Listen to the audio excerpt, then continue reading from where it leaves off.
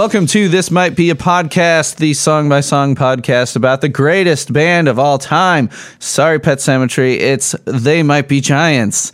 And here, I've got Marcus Nuccio, the drummer of Pet Sematary, to talk about the They Might Be Giants song, The World's Address.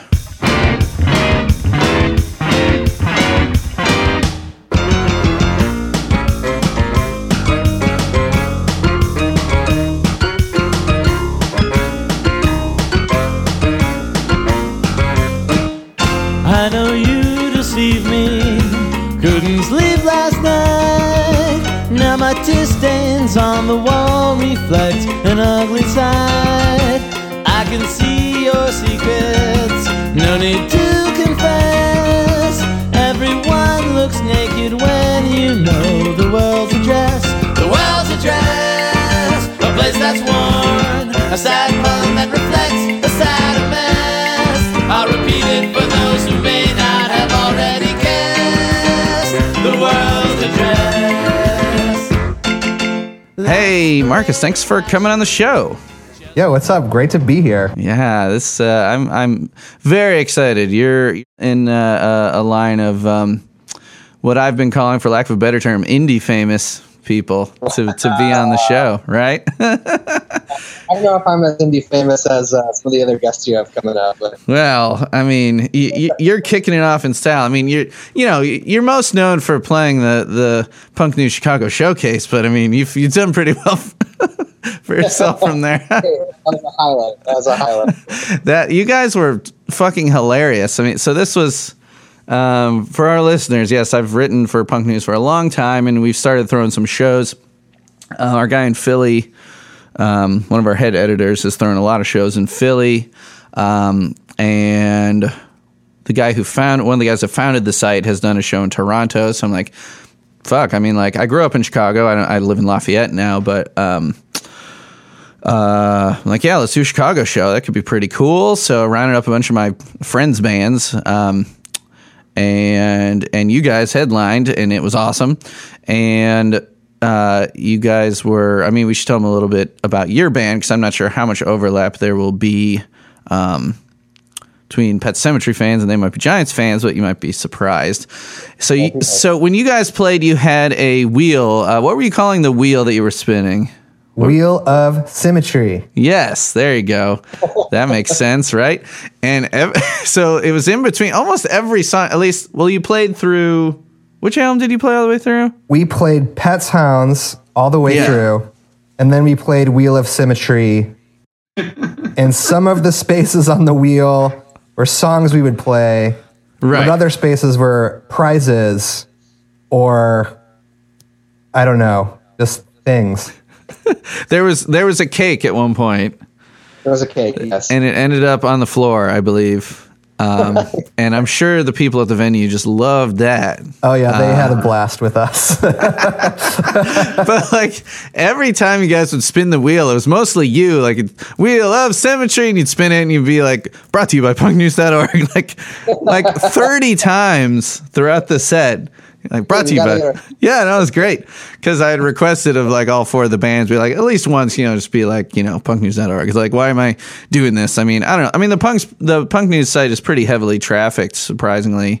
I don't feel like we have as much clout as we used to, maybe, because, I mean, this is our 20th anniversary, actually. 1999 was when the site started. Oh, I used to read Punk News religiously in high school. I used to read it, like, every day.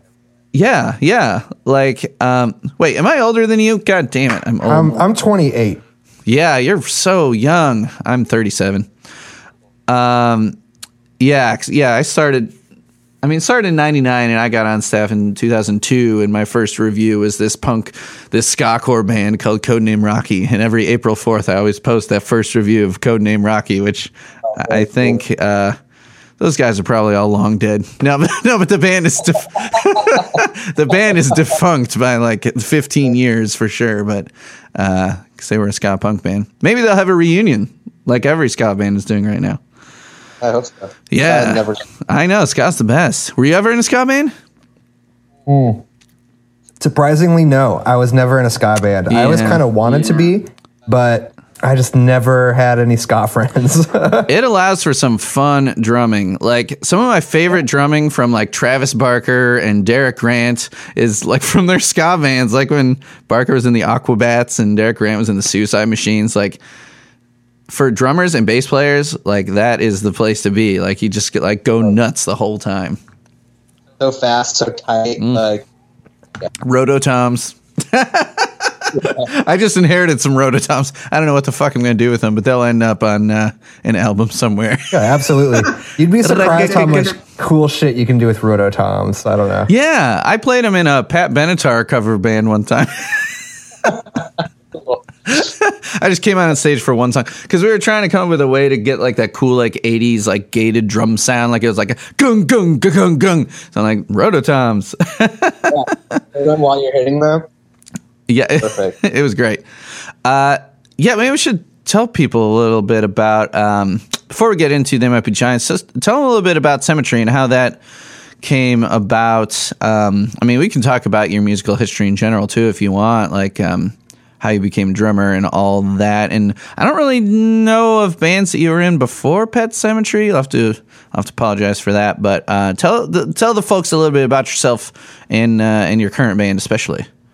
Sure. Well, I grew up in a town called Mundelein, Illinois, which is like a suburb of Chicago.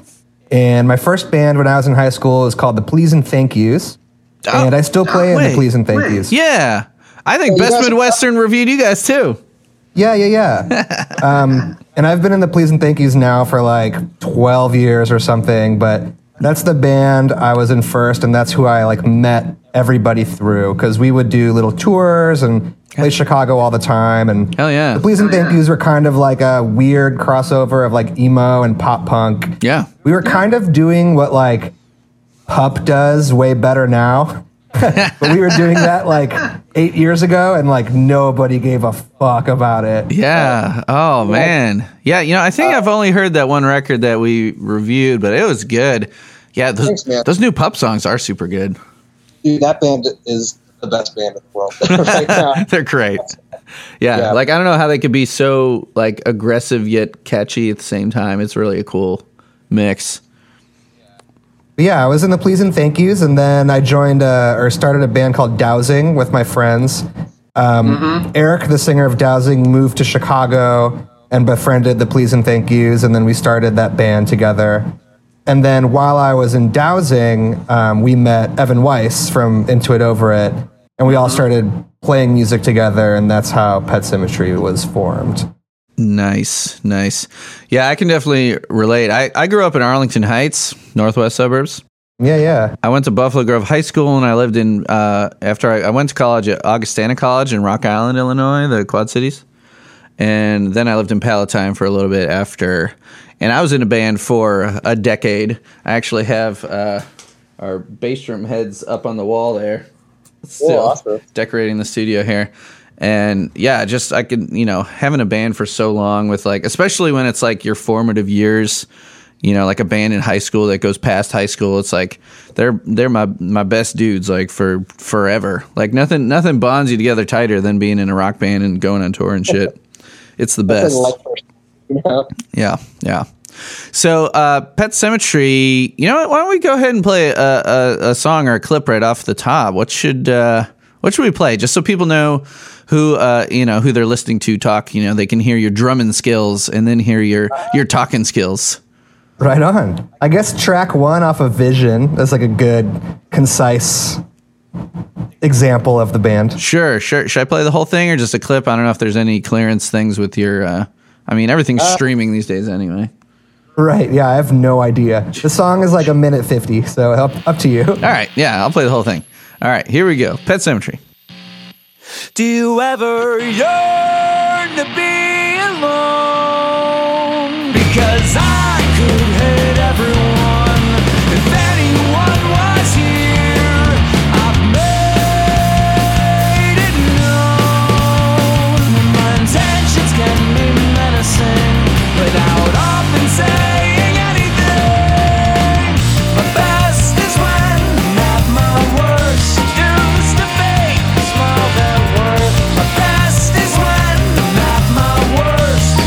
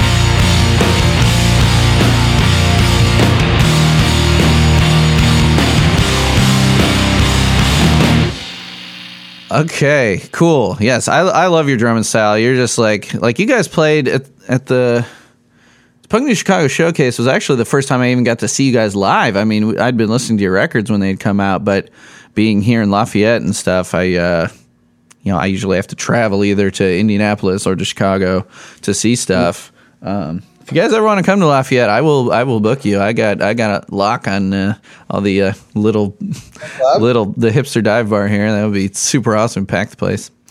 Go sick, dude. We might hit you up. That'd be amazing. Do the Lafayette Punk News Lafayette Showcase. Like we got two bands and I'm in both of them.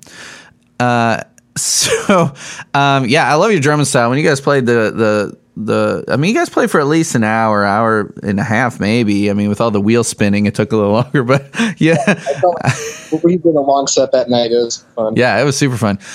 But you got good stamina. You got, you got a good reach too. You got some long arms there, and you got you're hard hitting like the whole set through. It was very fun to watch.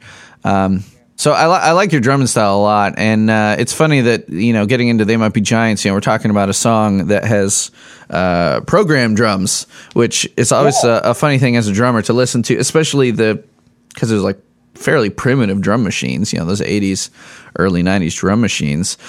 So I guess we could, let's go ahead and transition into your fandom of the band. How did you find out about They Might Be Giants? How old were you? What did you hear first? All that jazz. Yeah, so my dad is a huge fan. My dad loves They Might Be Giants. So from, as early as I can remember, he would have the records on in the car or like when we were cleaning the house.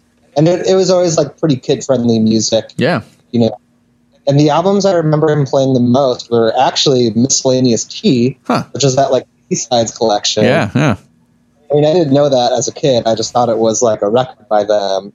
And then he would also play Factory Showroom a lot, which is kind of like a weird They Might Be Giants pick, Yeah. It's funny in talking to people because I will have some repeat guests after a while. I mean, my wife is going to end up being on a bunch of episodes, I'm sure, but I'm starting to see like what records people prefer, and obviously like those 80s and 90s ones, like a lot of songs are getting scooped up, but like Factory Showroom, I liked it a lot in college. I mean, I started college in 99, so that was the newest. Yeah, that was the newest album that when I went to college, and me and my roommate, who was on the I've Got a Fang episode, so Factory Showroom and Mink Car were our favorites because those were like the college era. Mm-hmm. And I have heard like a lot of like stuff around like the Miscellaneous T Facebook group and around Twitter that like Factory Showroom people kind of consider it like, oh, it's like, like a rock record or whatever. But I listened through it and it's like, it's got plenty of weird shit. And at least the people that I'm picking, like I've got over half the songs on that record claimed. I've only recorded Spiraling Shape. It hasn't come out yet, but I mean, fuck, Spiraling Shape, that song's weird as hell. I mean, it's a great album. Yeah, I don't think it was received very well. Like I've looked up reviews and like I got bad reviews. It didn't like sell much, but yeah, I was just listening to Till My Head Falls Off. Yeah. Like, oh, that song's so good. It's fucking best. I love the live version on Severe Tire Damage too. It is a great song.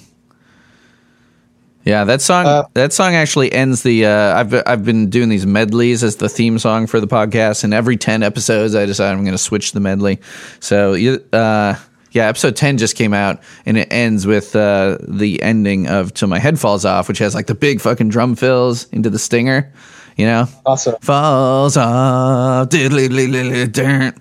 I'm like, that's a great way to end the pod theme and go into the talking portion. I'm like, that song's perfect. Starts with Chess Piece Face. Start with some weird, terrifying. Yeah, I've already recorded a Rabid Child episode, and we talk about how fucking scary that song is. Yeah. So you were hearing like the weirdest stuff, like Miscellaneous T is like even. I mean, I'd say maybe self-titled or the Pink Album, whatever you want to call it, has the biggest selection of bizarre songs. Mm-hmm. Or like the most bizarre songs. I mean, they always have weird songs, but Miscellaneous T is like where they threw the stuff where they were like, well, maybe this is too weird for an album. So it's like even weirder stuff. Yeah. So you got initiated like with like becoming a fan off Miscellaneous T, I think ensures that you will love everything else, because if you can make it through songs like Weep Day and all that kind of stuff. Weep, weep, weep, weep, weep. So that's crazy. So you were hearing it from like elementary school age, right? You were hearing them? Yeah, I mean, I remember riding the bus, and I had just gotten a new CD player, you know, and my dad was a part of those like CD memberships where you. Me too. Yeah. BMG. So my dad had, yeah, exactly. He had like hundreds of CDs, and I would just steal them from him and listen to them on the bus. But I would listen to Miscellaneous T like all the time. It was like 4th grade or something, you know. Man, you must have been a weird 4th grader. That's great. I didn't have that many friends. Yeah. Have you guys heard the song "Nightgown of the Sullen Moon"? The fuck are you talking about, dude? What the hell is that? I'm yeah. So, yeah, I don't know what the hell would have kids been listening back then. I don't know. What did rock kids listen to when you were in elementary school? Foo Fighters? Kids were really into like Kid Rock and like Limp Bizkit. Jesus Christ. Yeah, late 90s. Yeah. Oh, Or like, yeah, after the punk explosion died down and things got really horrible for a while. right, punk was kind of already over. So like, I mean, Blink was still kind of big, right? yeah, Blink was huge, right? So Blink for sure. Green Day a little bit, yeah.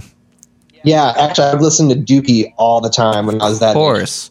Yeah, and then Well, like Nimrod. So maybe Nimrod came out like when you were really getting when you were. Yeah. Yeah, that was a key record for sure.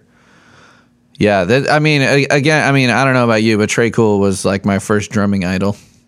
Absolutely. I still will gush about Trey Cool's drumming on Dookie. Like, I just was the other day. Yeah, It's perfect. I blame him for like why I hit the crash too much.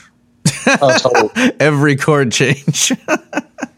And just like the way the snare sounds on that record is just perfect. God, Jerry Finn's production is fucking spot on. You know, R.I.P. That guy was amazing. I know. Also did Enema of the State, right?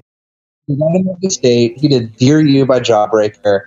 He did a second Super Drag record that's so good. Oh, man. Yeah.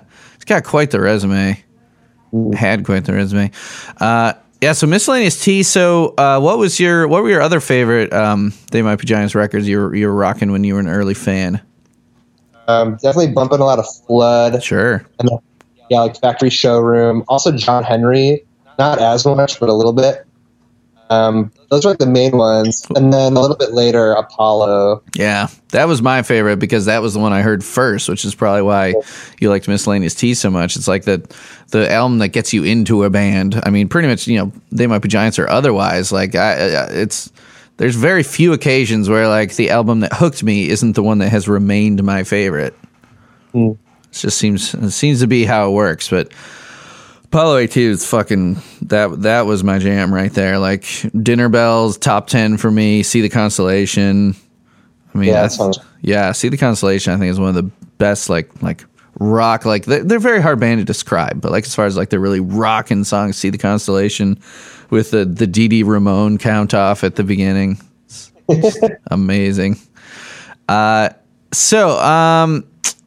So have you kept up with your fandom? Like, are you still following their albums as they come out? Not as much. I went and saw them with my dad probably about 5 years ago now. They were touring off of maybe like 2 records ago. Join Us or Nanobots? It's probably Join Us. Great record, So, yeah. Yeah. But they played like a ton of Apollo stuff. They played the whole suite. Like they did Fingertips? the whole live. Yeah, they did the whole Fingertips live, which was cool. I'm recording an episode on that pretty soon.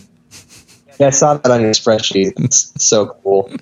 They're awesome. And like they played the Vic in Chicago, which is yeah, but not like enormous. And just the crowd was in such a good mood. It was just cool. Their fans are the best. And I think that's why, I've kind of stumbled into a really cool thing with this podcast because having different guests on, like, people just love to fucking talk about this band, and everyone is so nice and supportive. And like, I don't know, like if you join this Miscellaneous Tea, like They Might Be Giants chat Facebook group, just like every, are you already a member of it or no? No, this sounds really cool. It is amazing because you can post literally anything having to do with They Might Be Giants. Like, I posted a video of, so with my first graders, I'm currently doing a They Might Be Giants unit with my first graders, and we're going to do a program of all They Might Be Giants songs. And I posted a video of one of my first grade classes singing Roy G. Biv, and everyone was like, oh my God, that's adorable. It's so great. Like, you can post anything. Like, it could be someone like, hey, I just learned guitar last week. Watch me try to play this. And people are like, oh, he's doing so good. Keep it up. Like, everyone is very friendly. That's so cool. Yeah, it's so much fun. And so this podcast, just like the Twitter's just like exploded because everyone is just loves having conversations about the band and talking about each other and supporting each other and sharing each other's covers and retweeting everyone's stuff. And I'm already, so this is my 31st episode I'm recording, even though only 10 have been released. And I'm starting to discover that the covers that I'm finding when I go to search for covers of an episode I'm doing, I'm like, oh, that's someone that guested on an episode already, or someone that's going to guest on an episode. Like I tweeted yesterday, I'm like, I think by the time I get about a year into this podcast, every cover that I could possibly find online is someone who has already been on the show. So it's like a small but passionate group, I guess. Yeah. I mean, I think it's actually a pretty big group. I mean, they're loved in Australia. And in England, I've already had a guest on in Birmingham, England. She was on 2 episodes. I had a guy in Wodonga, Australia, that did an episode on You Don't Like Me, which is off Join Us. I had a guy in Warsaw, Poland, do an episode on I've Got a Match, and then the woman who did Spiraling Shape, she was in London, Ontario. So it's getting pretty international, and it's. Though the guy in Poland said he didn't know a single other fan in Poland. Oh, wow. Yeah, okay, so let's get to the song. So why did you pick...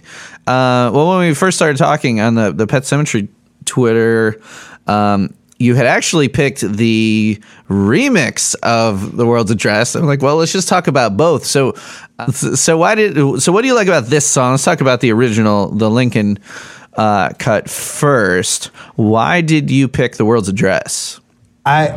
The first one I heard was the remix because I had Miscellaneous Tea.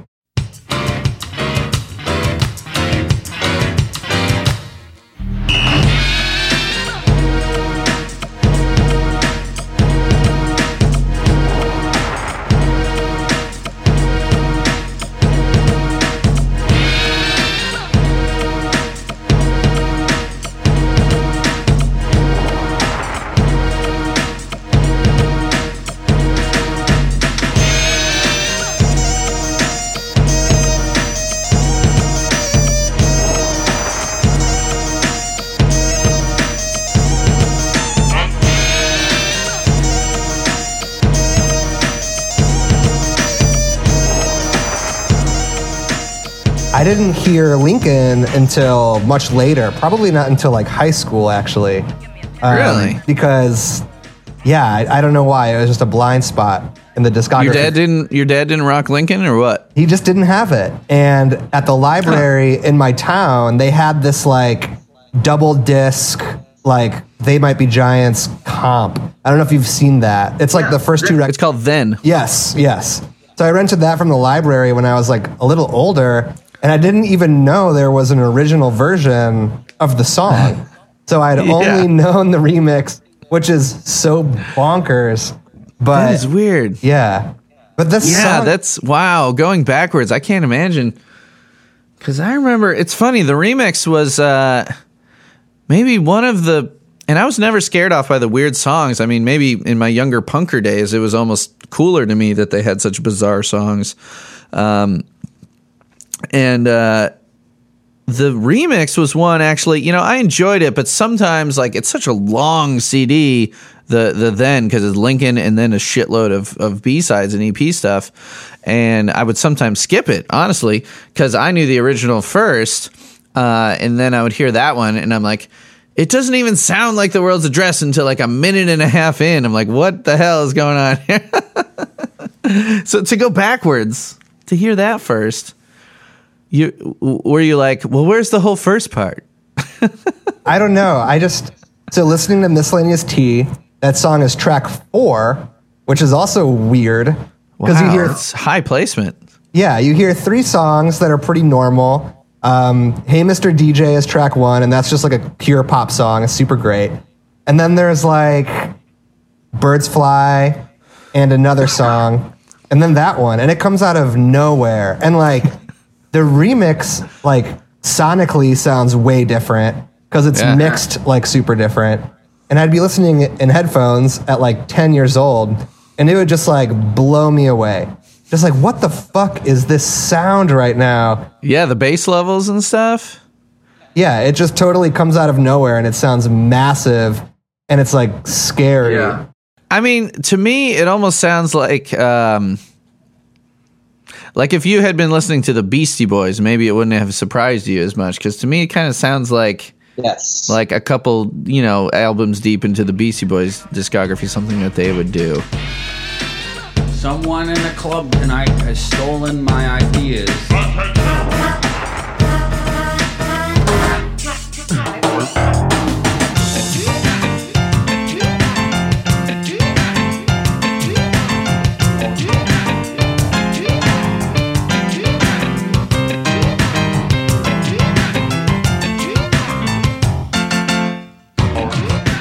I don't know. That's the closest thing I could think of. But yeah, at the time I was like, whoa, like you can see it's Joshua Fried remix. And we were talking about this briefly, on Twitter. We're like, I didn't really know what a remix was either. I'm like, what does that mean? And I'm like, oh, some guy named Joshua fucked with this song, and it's, it's weird, whatever. Do you know who that is? Joshua Fried? I have no idea. I don't know. I'm gonna look him up right now. So yeah, let's talk about. Okay, we can kind of mingle the original and the remix discussion together. Why not? Did you? So you didn't really know what a remix, what that meant, really, right? No, because I just figured it was a weird song by them. I didn't really know what a remix was.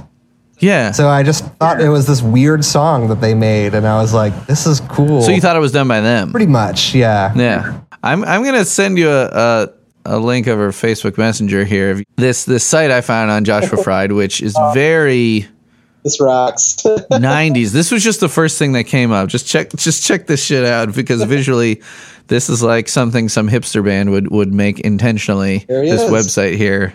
So I could see some band making a website like this today. It's just like pure like maroon background with just text and like this tiny black and white picture of him. I don't know. It kind of looks like Moby. I don't know. Who is this guy? One of the most inventive performance artist type composers is Joshua Fried, a rock-influenced post-conceptualist with a steady stream of startling ideas. Says some guy named Shermer. I don't know. Shermer Books, American Music in the 20th Century by Kyle Gann. Huh. Yeah, I don't know. Let's see. What the hell? Yeah, who is this guy?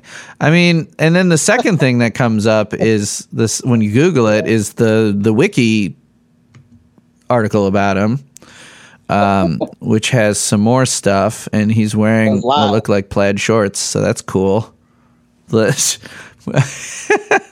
don't know. Let's just see. This is how we roll on this podcast.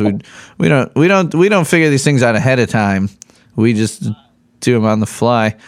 So he's got a whole weird, like, little percussion set. What has he got, like a steering wheel in front of him? This picture on the wiki. Joshua Fried's, or is it Fried? Fried's? Fried's? I Fried's. thought it was fried, but he's probably Fried. Yeah, I don't know. It's spelled like if you fried chicken. Radio Wonderland, a musician, composer, and longtime collaborator with They Might Be Giants. In 1986, he appeared on Split's single with They Might Be Giants. He did one of the Hello CDs of the Month Club. I don't know if you had heard of that, or if your dad belonged to the Hello CD of the Month Club. No, I haven't heard about that. Yeah, it was, CD of the Month Club. These guys have always been so prolific, but this thing, it was like a club. It wasn't just them. Like they released in 1993, they re-released their 85 demo tape on CD as the first one, but then there was like all these other, like the Residents did a EP, Frank Black did an EP. One of the guys from Superchunk did, which guy? I don't know, but like some pretty cool stuff, as well as like Monopuff put out some stuff. John Flansburgh's other band put out their albums on that, and then John Linnell put out his first State Songs EP on this Hello Recording Club, which just ran for 3 years. Like for 3 years, they did this thing where they put out their records and all these other records, CD every month. Like how do you manage that in the early 90s? Like that seems like for DIY stuff, that's like a lot of work. Yeah, they've always done so much of that stuff. It's crazy. Yeah. Like the Dial-A-Song thing. Yeah, whenever someone tries to debate with me, or someone that's not a real big fan of They Might Be Giants, be like, they're very punk in ethos and aesthetic and stuff, and be like, they're not a punk band. So like, well, let me tell you about all this shit that they've done that's like super punk, because like, come on. Guys are arty as hell, and they're DIY. They're very self-sufficient. They've been on big labels, but they've never really needed any labels. Yeah. It always seems like they were kind of in the punk scene. Yeah.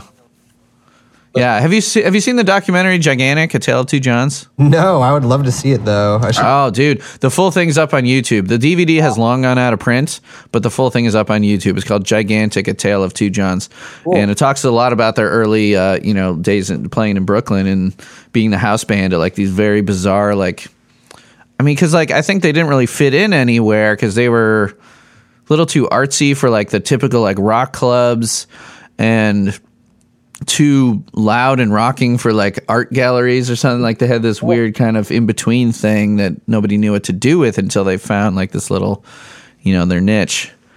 So this Joshua Fried guy, so in 86, he did a split single with They Might Be Giants. Yeah, what is this? Because that was before this remix. 89 was the remix. 86. I feel like I should play one of these. Yeah, let me see. I can probably find it. So the split CD, 1986, that's super early. Their first record came out in 86. It has the They Might Be Giants side is Put Your Hand Inside the Puppet Head, number 3, the 1985 demo version of number 3, and then The Day. And then the two Joshua Fried one's one's called Insane. And one's called Aria, Cherry Hill Mall from Camden and American Musical Tragedy. So this guy, this guy sounds like he's like, it definitely sounds like he fits with their aesthetic, where he's like got these artistic tendencies, these more like deep, heady kind of ideas, but then also just likes to make things loud and weird. I don't know. I think let me make sure I can find a clip of Insane by Joshua Fried to play on here. Fried. I'm sure someone's going to correct me immediately when this episode comes out. Yes. It's Fried, you idiot. No, people are usually pretty nice about it. Again, like I said, they're very nice. May I politely tell you that you were mispronouncing his name?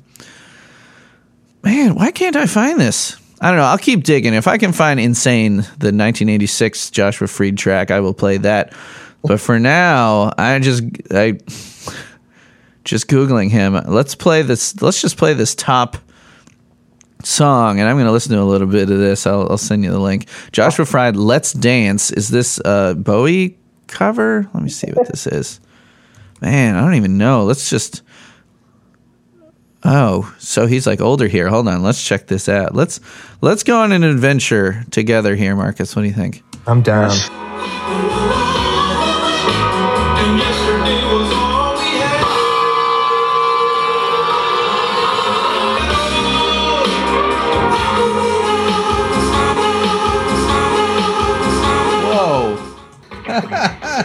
That's a live manipulation of stuff. Yeah.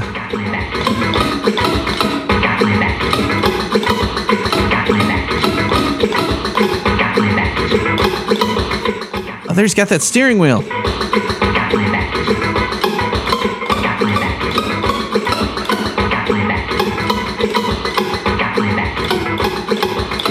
Wow. Man, it's pretty wild. Damn, this dude is intense. Yeah, this is like avant-garde electronic stuff. That's cool. Yeah, I need to look into this guy some more. Yeah. This looks like it's from Radio Wonderland. Huh. New Music USA is the channel on YouTube here that we're watching this. Joshua Fried, Let's Dance. It's almost like a little mini documentary thing. He talks a little bit. So Joshua Fried, the remix, like I said before, like it kind of has its own, it's kind of like its own song for the first minute and a half. Mm-hmm. And then it finally gets that little Latin flavor, like that's the best way I can describe the originals. It's like a kind of Latin Cuban kind of feel with all the piano, right? Yeah. I don't know. I don't know. How would you describe it? It's a cool one for sure, the original.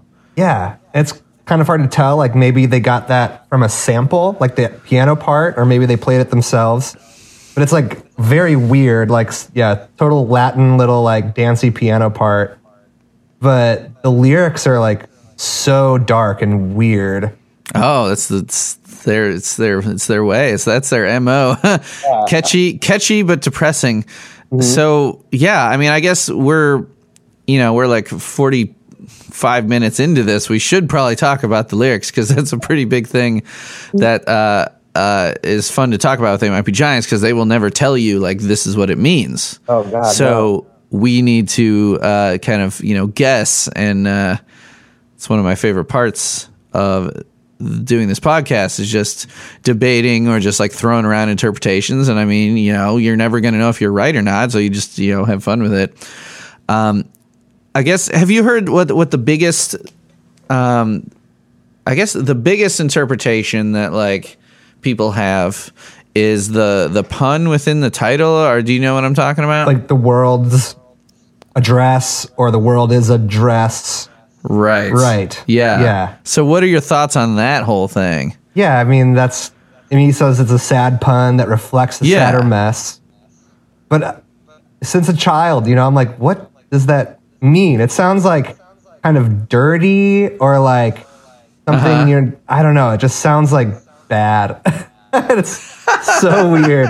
Like the world is a dress? Like, what does that mean? What does that mean? Something worn is what they say. I always thought it was something warm. Yeah, but I think it's worn. I was just looking at the lyrics. It is worn. Yeah. For the longest time I thought it was warm, which I guess you could have a warm dress. I don't know. It didn't really seem like nonsense. And really their lyrics, like sometimes they are nonsense. So Right. Anytime you mishear a lyric, it's like, well, that's weird, but you could be right because they're just weird. One of the saddest, I mean, there's so many sad little lines in this. Now I couldn't sleep last night. Now my tear stains on the wall reflect an ugly sight. Ugly sight. Like, that's terrifying. Right off the top. Right off the top. Oh, what we should also mention, I don't know if you knew this, and I didn't know it till this morning, that even though Flansburgh sings this song, apparently Linnell wrote it. Which is rare because they typically actually write pretty, separately and then bring them together. There's very rare instances of that. Like Puppet Head is another one where I think Linnell wrote the chorus and Flansburgh wrote the verses, or maybe it's the other way. I haven't done that episode yet, but so that's interesting. Like I'll play a little bit of the original demo. Let me see. I think I actually have an MP3 I could probably just drop in for you. Have you heard the original The World's Address demo? That's different than the one on Lincoln? Uh-huh. It's got Linnell singing. Oh, I don't know if I have heard that.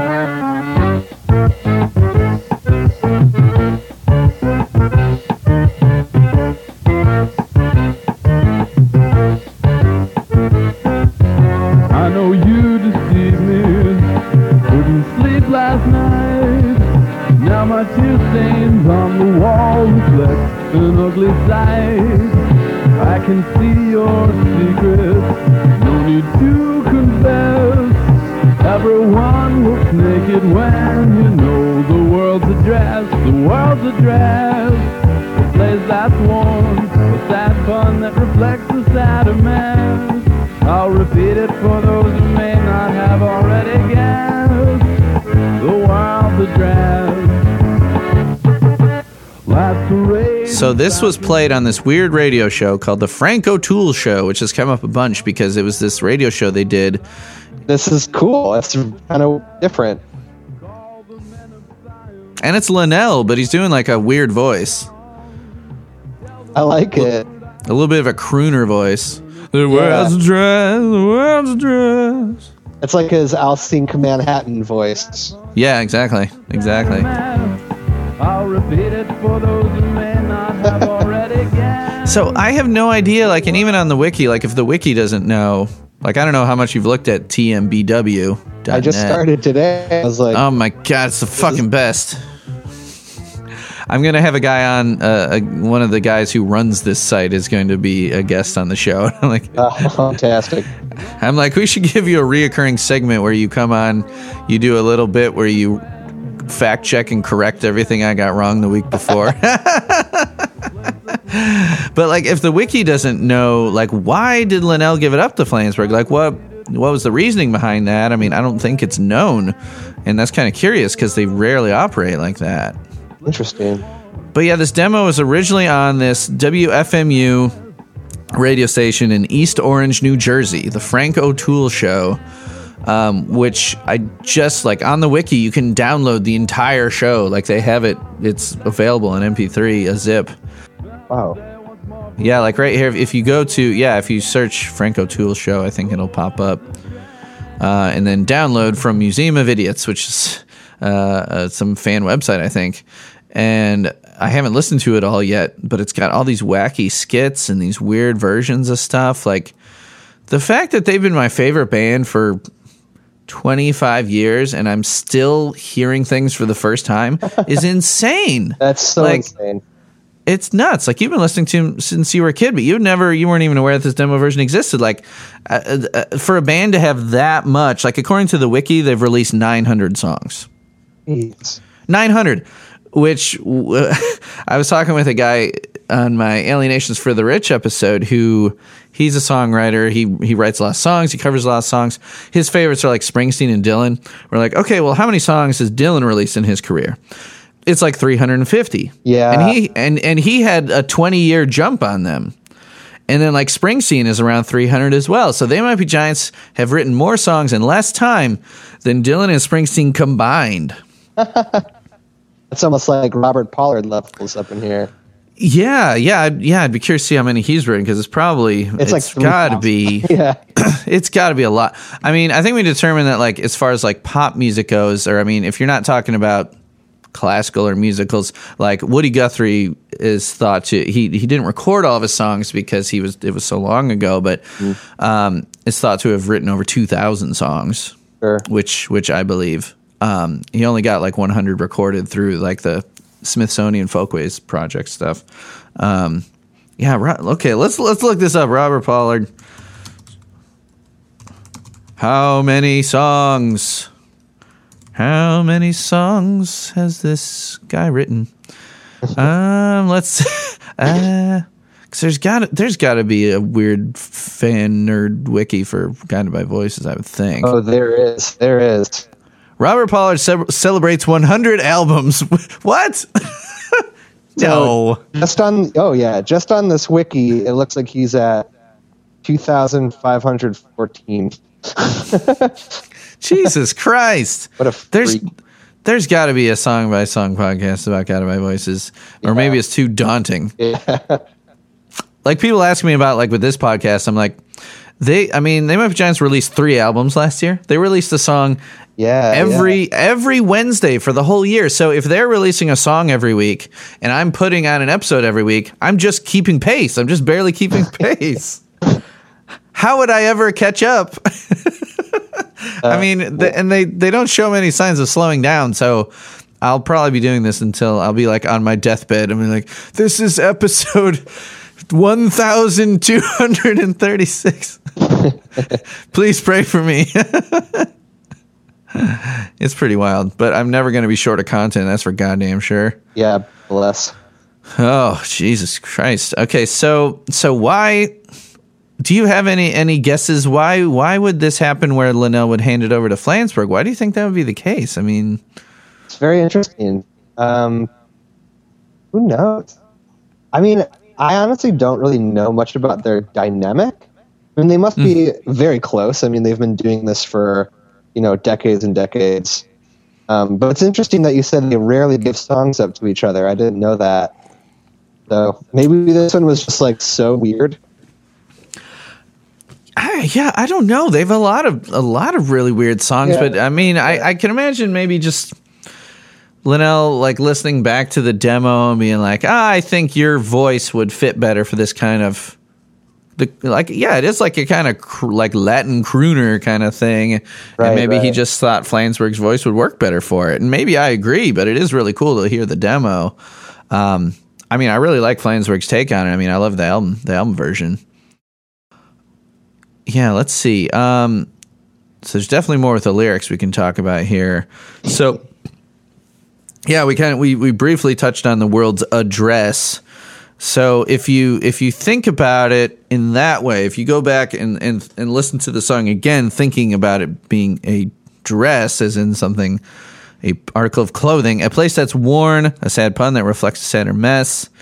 And then I like how he even says, like, it's pretty meta to be like, I'll repeat it for those who may not have already guessed.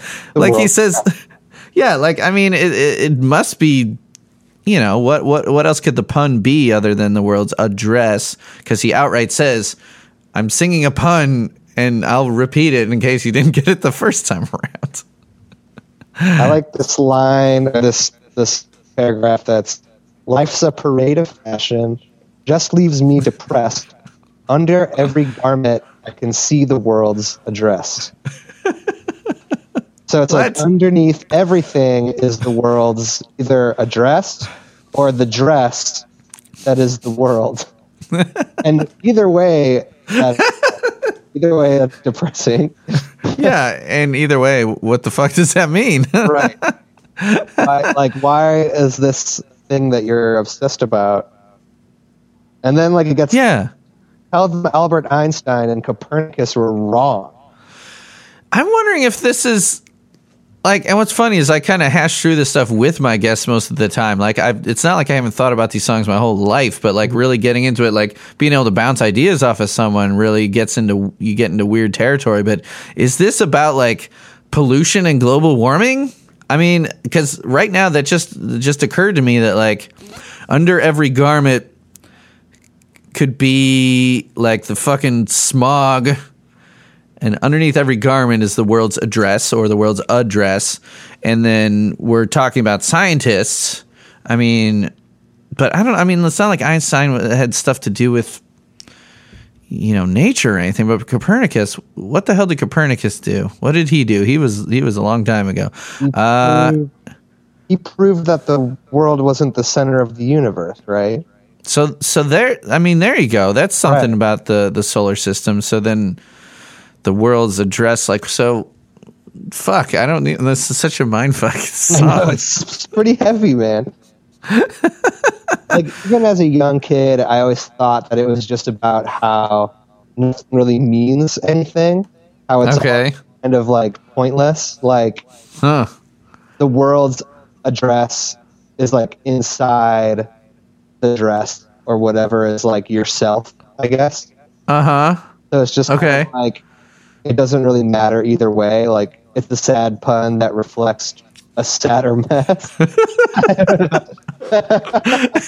don't know, man. Yeah, I think for the longest time, I don't know if I didn't really understand the lyrics. I mean, I would have had the CD booklet or whatever, but maybe I didn't read into it. Okay, he's saying there's a pun. Okay, what's the pun? I think I was kind of taking it just as is, the world's address, the place where we all live, our address. This is the world's spot in the solar system as the third planet from the sun. That's our address. I don't know, and it's still even thinking about it that way. I mean, still all the depressing stuff still works. Okay, we're stuck here. This is our address. We're stuck in this place. We can't move from this spot in the solar system. We're the third planet from the sun. and but he's saying that Copernicus was wrong. So wait, so the Earth is the center of the solar system? Is this what? I can't figure it out. I found this They Might Be Wiki website today before we started talking. Yep. And there's like 21 different interpretations of this song. and most of them revolve around this, is it address or address? Yeah. Right. Did you find some good ones? I sometimes I'll go through these on air. What's your favorite that you saw? The second one, he starts talking about maybe this is about like German philosophy and about like Immanuel Kant formalizing the essence and perception dichotomy in his critique of pure reason. All right, dude. Yeah, okay. Wow. But like that said, maybe those guys were probably reading this like super heady Kant stuff, I wouldn't put it past them. I mean, even before the kids' albums, they were teaching me stuff. Yeah, exactly. I mean, I know more about James K. Polk than any president from before. As far as presidents before I was born, or at least before the 20th century, I know more about James K. Polk than anyone other than Lincoln or Washington, just because of that song. James K. Polk. Yeah. Oh, it's so good. I got one of my best friends to sign up for that episode. I haven't done it yet though. We were talking about recording on President's Day.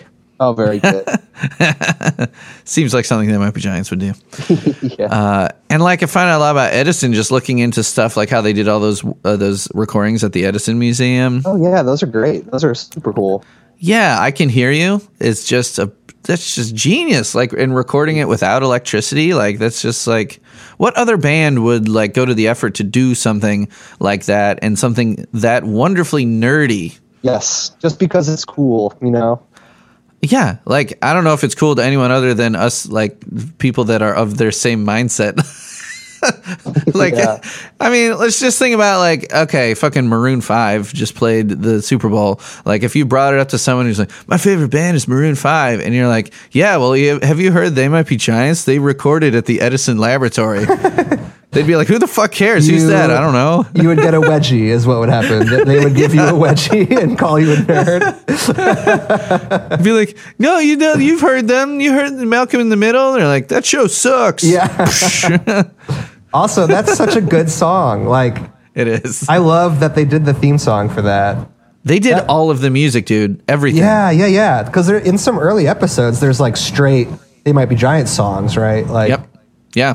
Yeah, I believe some songs came straight from albums, but they also wrote a lot of the background music and the transitional scene music. They that's did so cool.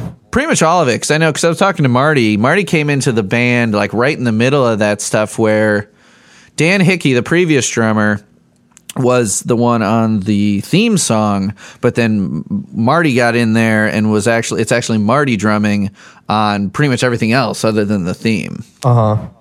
So, and that I didn't know. I assumed he wasn't in the band until after the Malcolm stuff, but he did more of the music than Dan Hickey. He just happened to be on the most famous one, the theme. Sure. That's cool. There's just so much to the history of this band. It's that's why these episodes end up being so friggin' long. I mean, this song, the original song is only, the remix is long, but the Lincoln track's only 2:24. Mm-hmm. They're a punk band. Come on, 2:24. Yeah, right. That's perfect song length. Don't wear out your welcome. I like the instrumental bridge of this song. And I don't know if you got that far in the demo, but the dun dun dun dun dun dun dun, and it kind of keeps going. It gets a little weird in the demo on that part, a little more, I guess you'd say, dissonant. So they smoothed it out a pinch, I guess, when it got to the Lincoln version.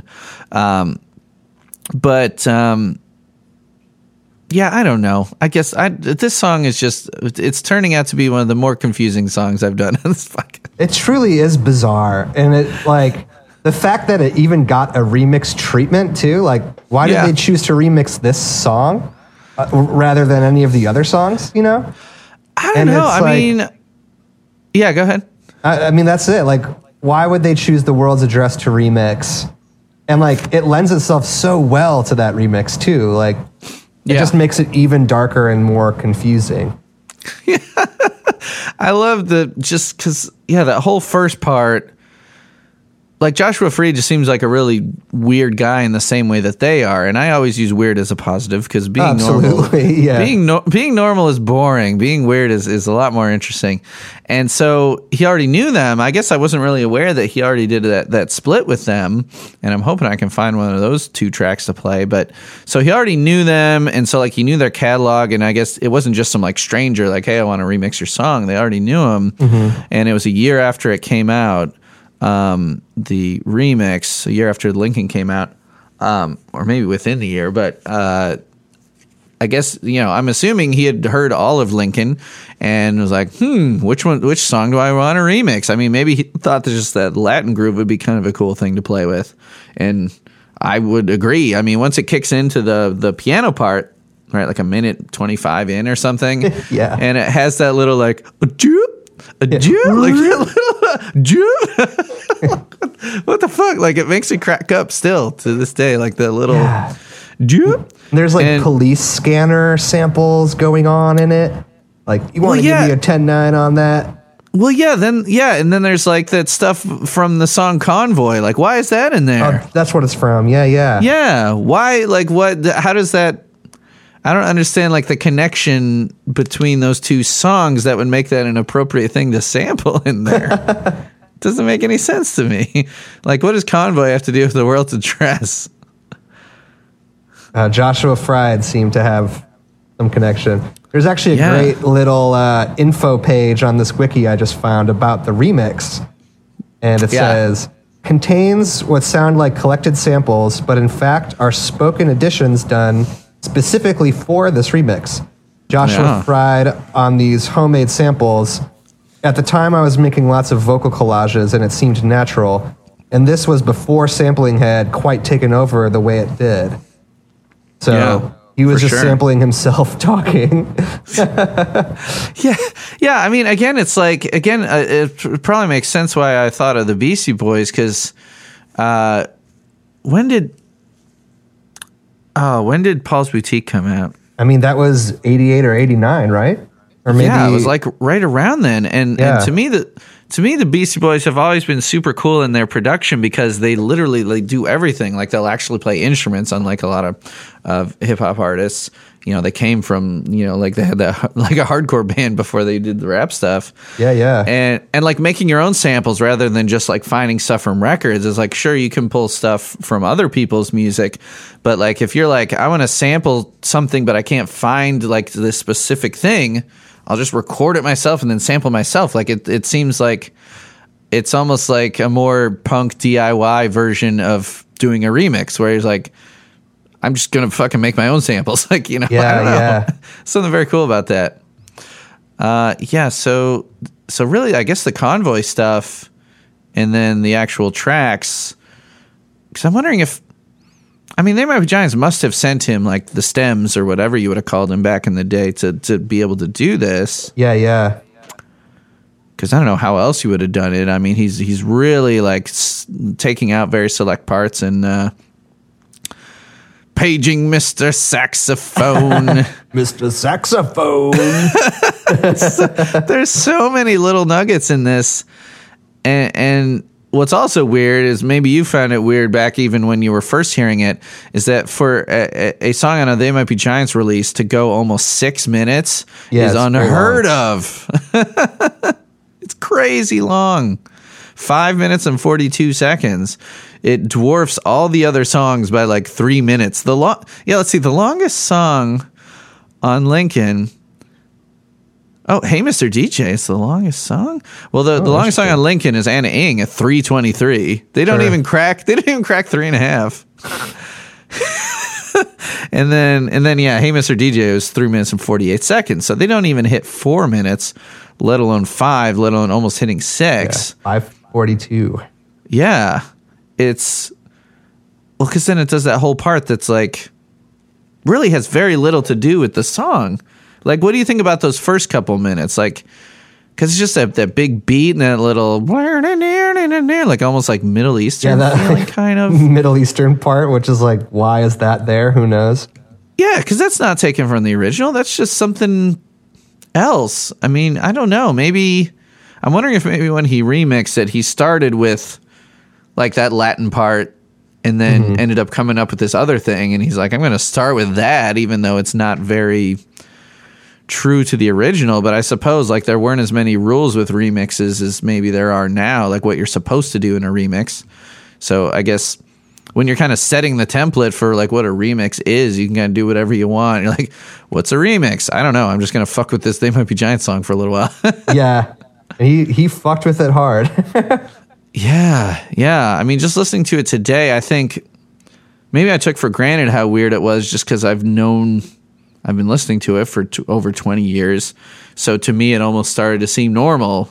But then if you really think about it, like all the elements that are in it, you're like, damn, like it must have taken this dude forever to make this remix because this is not just some slapped together thing, like especially with the recording his own samples and all that. Yeah, and it was all analog back then, so it's not like digital. It's not like Pro Tools. Like he's probably doing that shit on tapes. Yeah, I think that's why it sounds so good. And like maybe, I don't know, like slowing down tapes, or I'd imagine he'd have Lincoln on vinyl, or maybe he had. I don't know. Would you have like put the stems onto a record and then like scratched with the stems? Because there's like all that. Yeah. And then switches like tempos. It's so crazy. Yeah.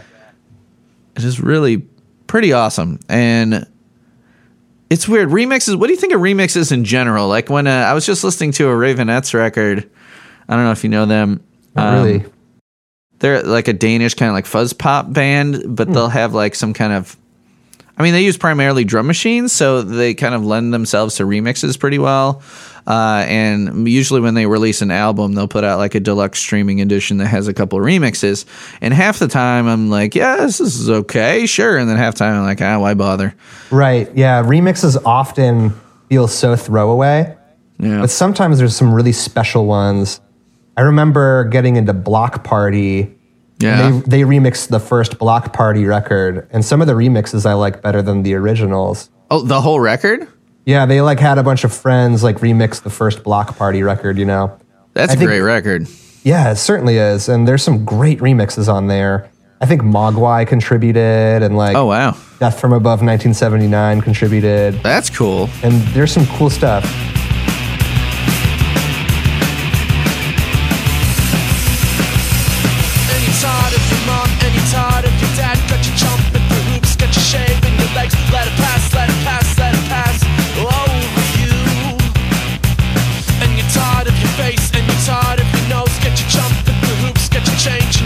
Let it pass, let it pass, let it pass through you.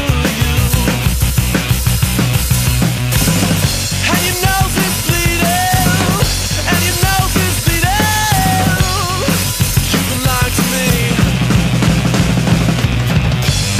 And your nose is bleeding, and your nose is bleeding. Same with Minus the Bear did a similar record where they remixed the whole Menos El Oso record.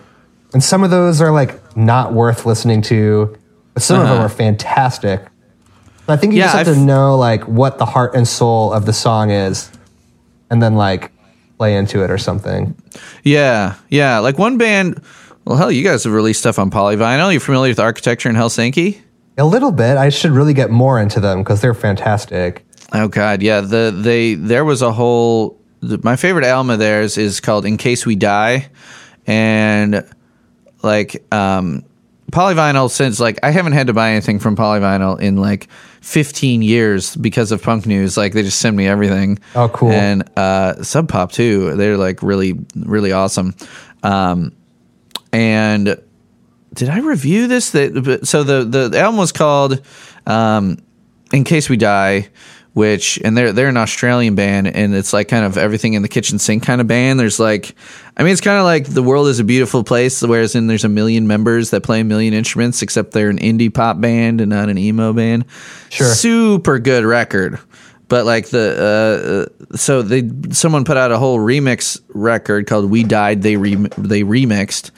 Let me see. Did I review? I've been doing shit for punk news so long I can't even remember. All Like maybe, maybe I got it in the mail and I was like, I don't like this. I'm just not going to review it, and hopefully no one will call me out for it.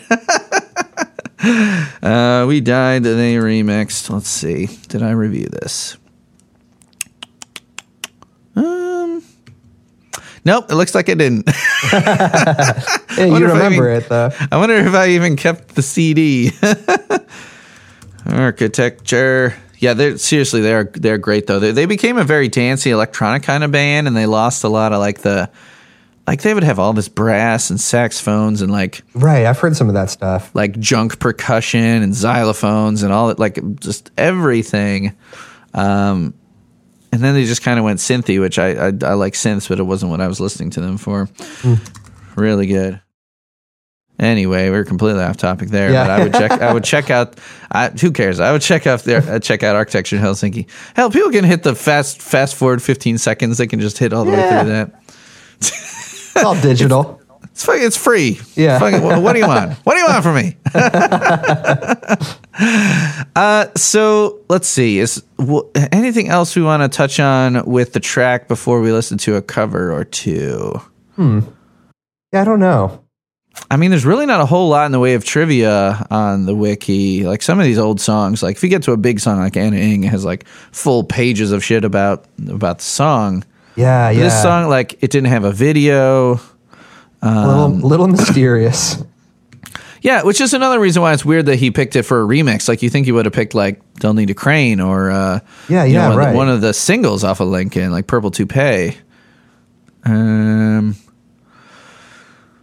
Were there any other weird interpretations on the wiki that you liked?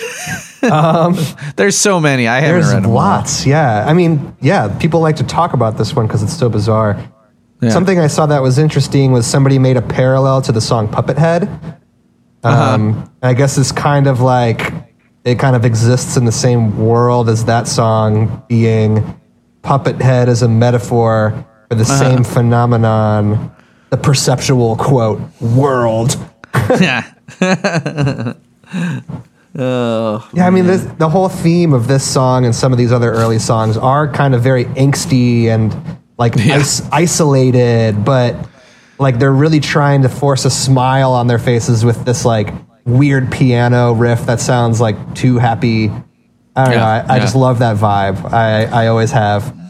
Yeah, that's something that I think just became so ingrained in my own songwriting, where I will always be a student of pop songwriting and love things that are just catchy as hell, but then the lyrics can't be as happy as you think it's going to be. The lyrics need to be about something depressing, just to even it out. Like that juxtaposition is where it's at. Like songs that sound angry and the lyrics are about angry things. It's just like that's just too easy. It's too nail on the head. Mm-hmm. Or if it's too poppy and it's all happy, the Venga bus is coming, so everybody jump. I don't know why that came into my head, but like, imagine if like you took the music from Venga Bus, but then you made it about existential dread. I would listen to that record every day. Right? Like, imagine the music from Mambo No. 5, another Latin tinged song. Influenced by They Might Be Giants. Right, but then you made it about all these women that hate you. Yeah, that'd be a great tune. It'd be a lot more interesting instead of one of the worst songs ever put to tape. Probably a lot less radio play, but you know. Yeah, God, I hate that fucking song. That's awful. My God. Someone put it on, God, last time I went bowling, someone put it on the bowling alley, like they put it on like 4 times in a row to just just piss everyone off, and it worked. That's a good prank. God damn it. God, and someone, I don't know, I wonder if it's the same person, because I went there again around Christmas and they kept playing that fucking Mariah Carey, what was it, Christmas, that really big Christmas song she did? Oh, yeah. Oh, God, over and over. All I Want for Christmas Is You. Something, yeah, I think it was that one, because even the guy at the desk, like the guy like spraying shoes down, he's like, whoever's doing that, stop fucking playing that song. Yeah, you've got a troll at your bowling alley, dude. Now that they got those internet jukeboxes, you can just queue up anything. Oh, those are the best. Oh, Yeah, but it's kind of a lost art, though, like the very cool curated jukebox that you used to find at bars. You Right. know? Yeah. With the cool CDs in it. I kind of miss that, where you'd flip through and be like, oh, that's great. That's great. That's great. So it's a little less fun when you can just queue up anything. But I guess you could queue up the World's Address Joshua Fried remix next time I go bowling. Might just throw that on, you know? Yeah, I guess let's use that as a segue to like the covers. So this cover I found by, let's see, the YouTube user is Lawrence Plays Music. Great. Very descriptive name. Let me send you a link to this and see just how hard it is to cover this on guitar. Yeah, I mean, what is the guitar part? I guess I'll find out. You'll see, yeah. Oh, that's pretty cool.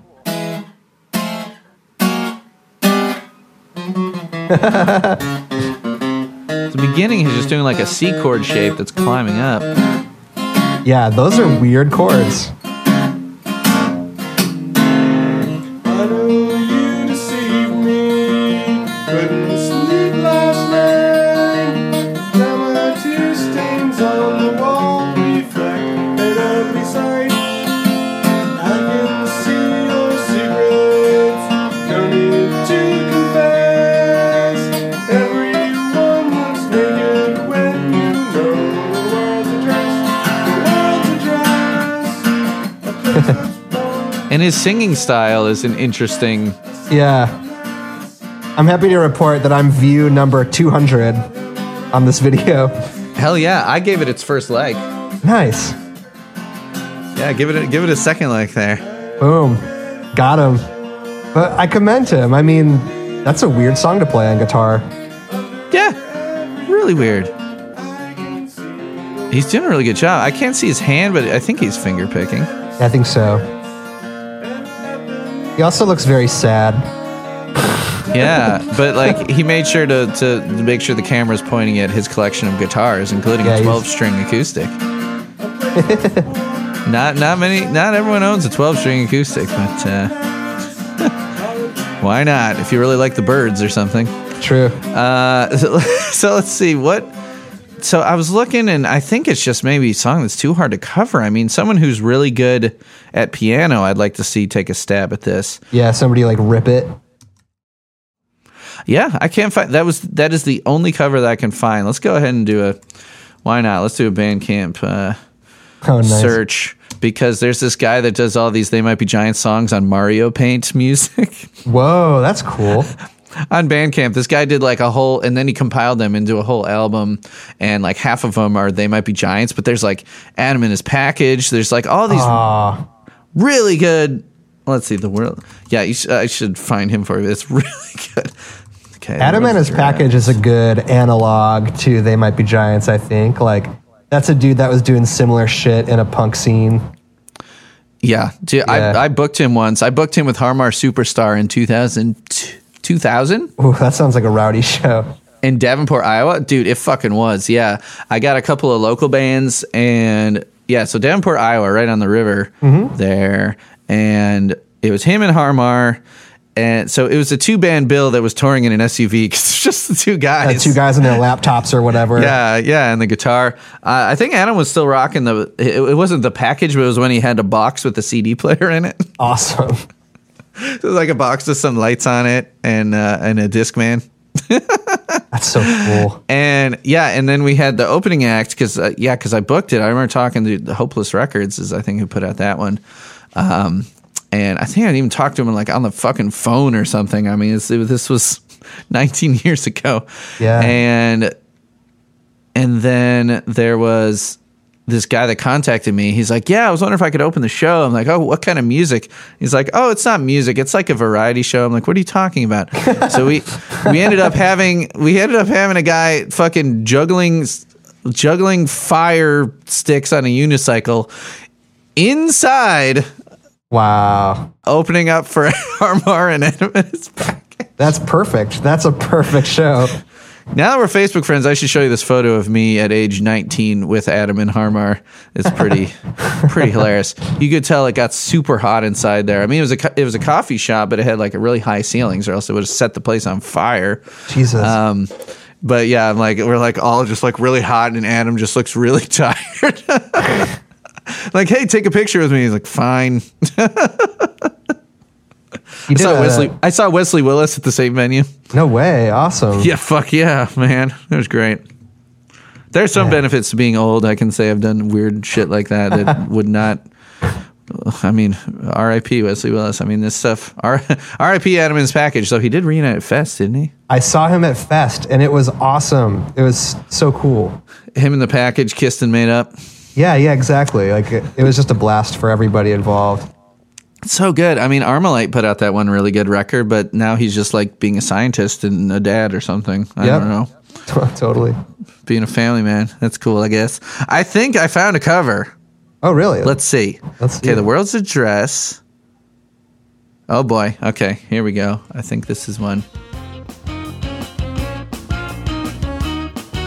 So this looks like it's an international thing. The Sound of Appscraft Multimedia Avant-Garde Worldwide Collective. This is a ska cover. Oh, my God. Okay. This is sick.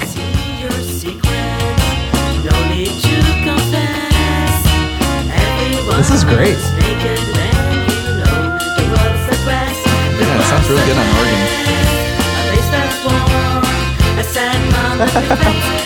Wow. Bizarre.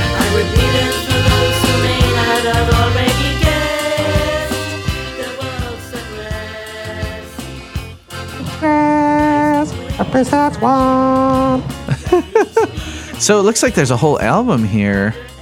Appscaft presents They Might Be Giants. Yeah, here you go. Oh, I'm going to have to tap into this later. We got Stompbox, Boat of Car. Who would cover Boat of Car? That's awesome. Older, Man, It's So Loud in Here. That's one of my favorites. 32 Footsteps, Birdhouse, of course, Dr. Worm. Oh, we missed that on the Dr. Worm episode. I never found that. Man, It's So Loud in Here. We're the Replacements. The Creature That Ate Sheboygan. I was in a band called The Dick Cheney That Ate Sheboygan for a while. But we spelled Sheboygan with a C, so it would be DCAC instead of ACDC. Whoa. Damn, that's pretty deep. Anna Ing, letter shapes. What? Meet James Ensor. Okay, wow. I'm going to have to check this whole thing out. Free download. All right, here we go. Downloading it now. The Boat of Car cover is really weird. I'm listening to it right now. Of course. Yeah. How could it not be? Daddy saying bass. All right, well, let's, hey, we lucked out with that. Let's do a SoundCloud search. Fantastic. The World's Address. See, this is why the episodes are so long. The internet is amazing.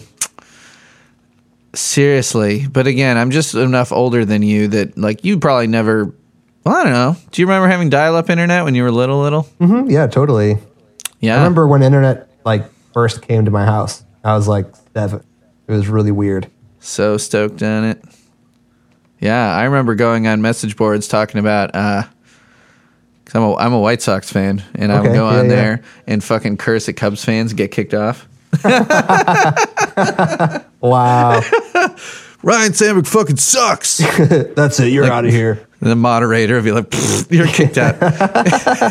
And if I remember correctly, this seems so bizarre to me, but I think Prodigy, even if someone kicked you out of something like that, it revoked your internet access as a whole. I feel like I couldn't even get on the internet for 24 hours. It was just Holy shit. Yeah. Can you imagine that today? Where it's if you were trolling someone online and rather than just getting oh, my Twitter account was temporarily banned. It's what if they're just Xfinity is just no more internet for you.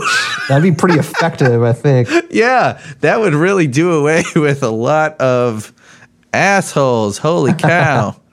Man. No more internet for you. No. Yeah. People of a certain age would just there'd be mass suicides because they just couldn't stand their life without being connected to Snapchat and Instagram. Goddamn kids. They yell at the cloud. So I guess those are the only covers. Interesting. So all that's left to do is you need to score the song. I don't know if you'd listen to any episodes, but I'm going to make you score this song on a scale of 1 to 10.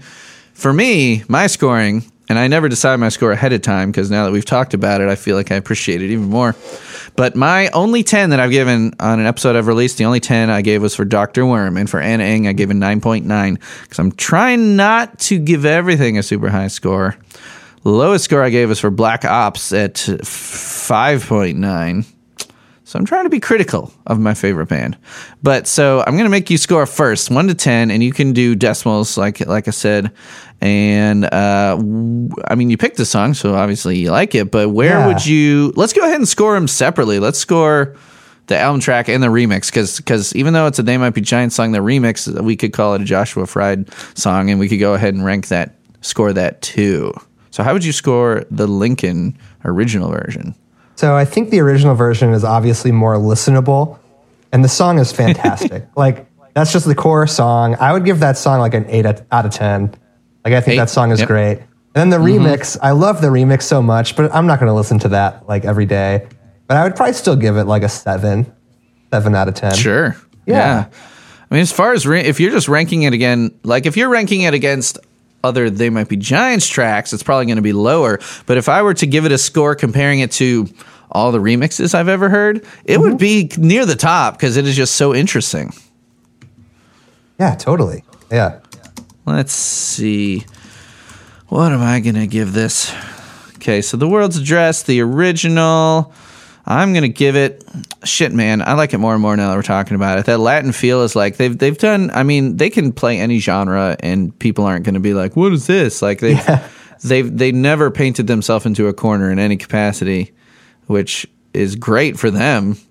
These are guys that would be bored if it's like, you can only play songs that sound like the Malcolm in the Middle theme now. You're just right. You're a power pop band. That's all you can do. Like they would probably like break up. But this song, like they don't go Latin a whole lot, so that makes it unique. The lyrics are totally crazy. It's kind of unique in that it's a song that Linnell wrote and handed off to Flansburgh. I know it's got a lot of things going for it. I'm gonna give it an 8.5. I don't think I would have put it that high before I talked to you, but now I think you've convinced me and I've convinced myself that it's fucking incredible. Awesome. And the remix, yeah, I think because with my scoring, I'm definitely ranking They Might Be Giants songs against each other, so it wouldn't be as high. I'm gonna give it a 6.2. That's fair. Great remix, but as far as They Might Be Giants songs goes, it's a weird one, and it's I mean, it's hard to say. I mean, I did used to skip it back in the day, but now that, because it was so long, my attention span was nothing. I was only listening to like Lagwagon and shit.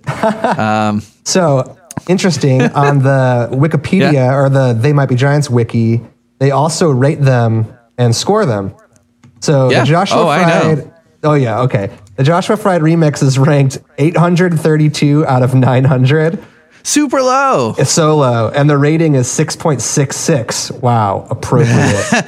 But wait, how many people have ranked it? Because if the number of people that have ranked it is low, then I don't put as much weight into that. Let's see. Apparently 58. Okay.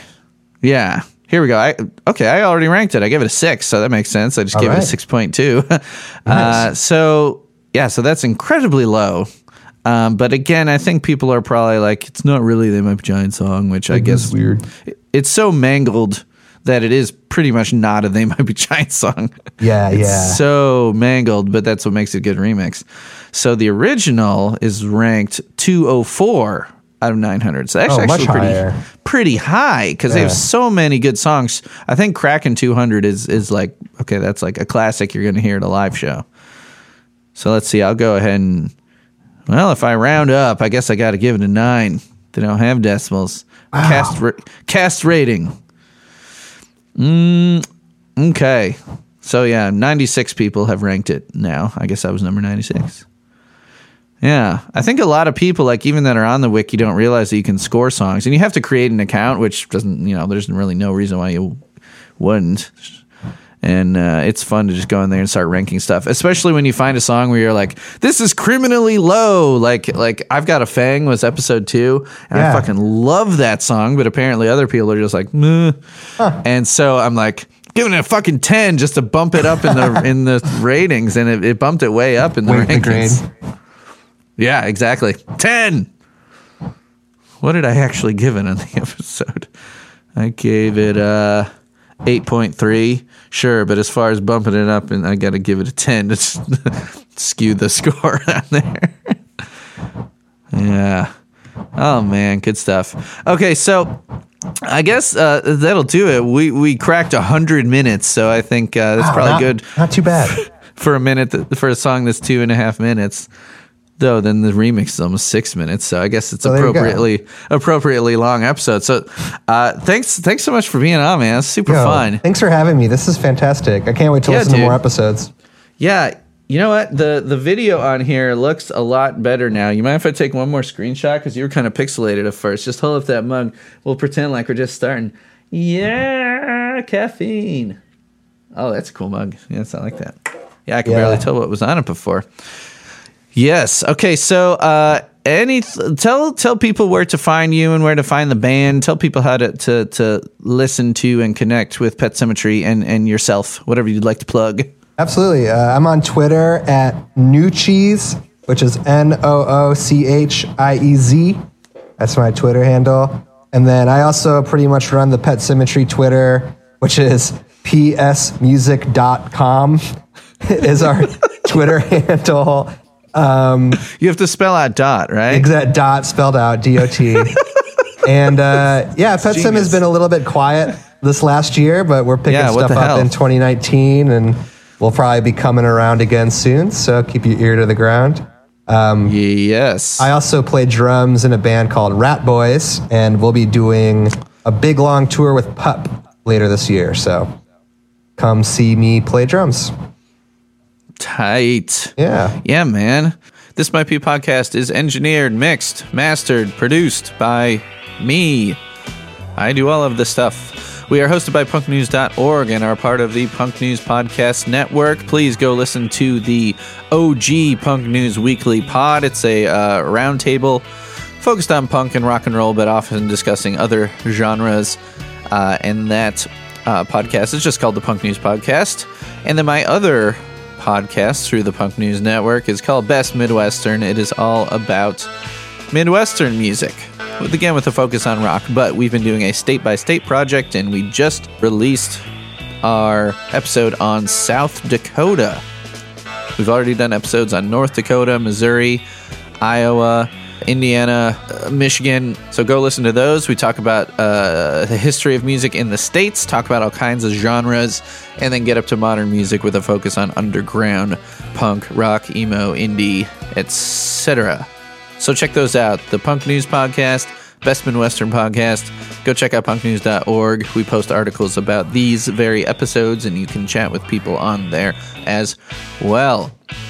Please call and leave us a voicemail, 224-801-2930. You can email us too at thismightbeapod@gmail.com. Hit us up on Twitter at thismightbeapod, facebook.com/thismightbeapodcast. Give us some feedback. What do you think? Tell us your opinions. I might have you on as a guest. But thanks again, and hell, if you or any of the other guys, or all three of you, I don't know if the other guys are fans, They Might Be Giants, you could all come on an episode. Yeah, and then we'll bullshit, and then if it's all four of us, it'd probably go like 3 hours long, but that's cool. Perfect. Yeah. So I guess with that, we will call it a day, and thanks again. We'll see you later, Marcus. Awesome. See you, Greg. Thank you so much. And you know the world's a dress. The world's a dress.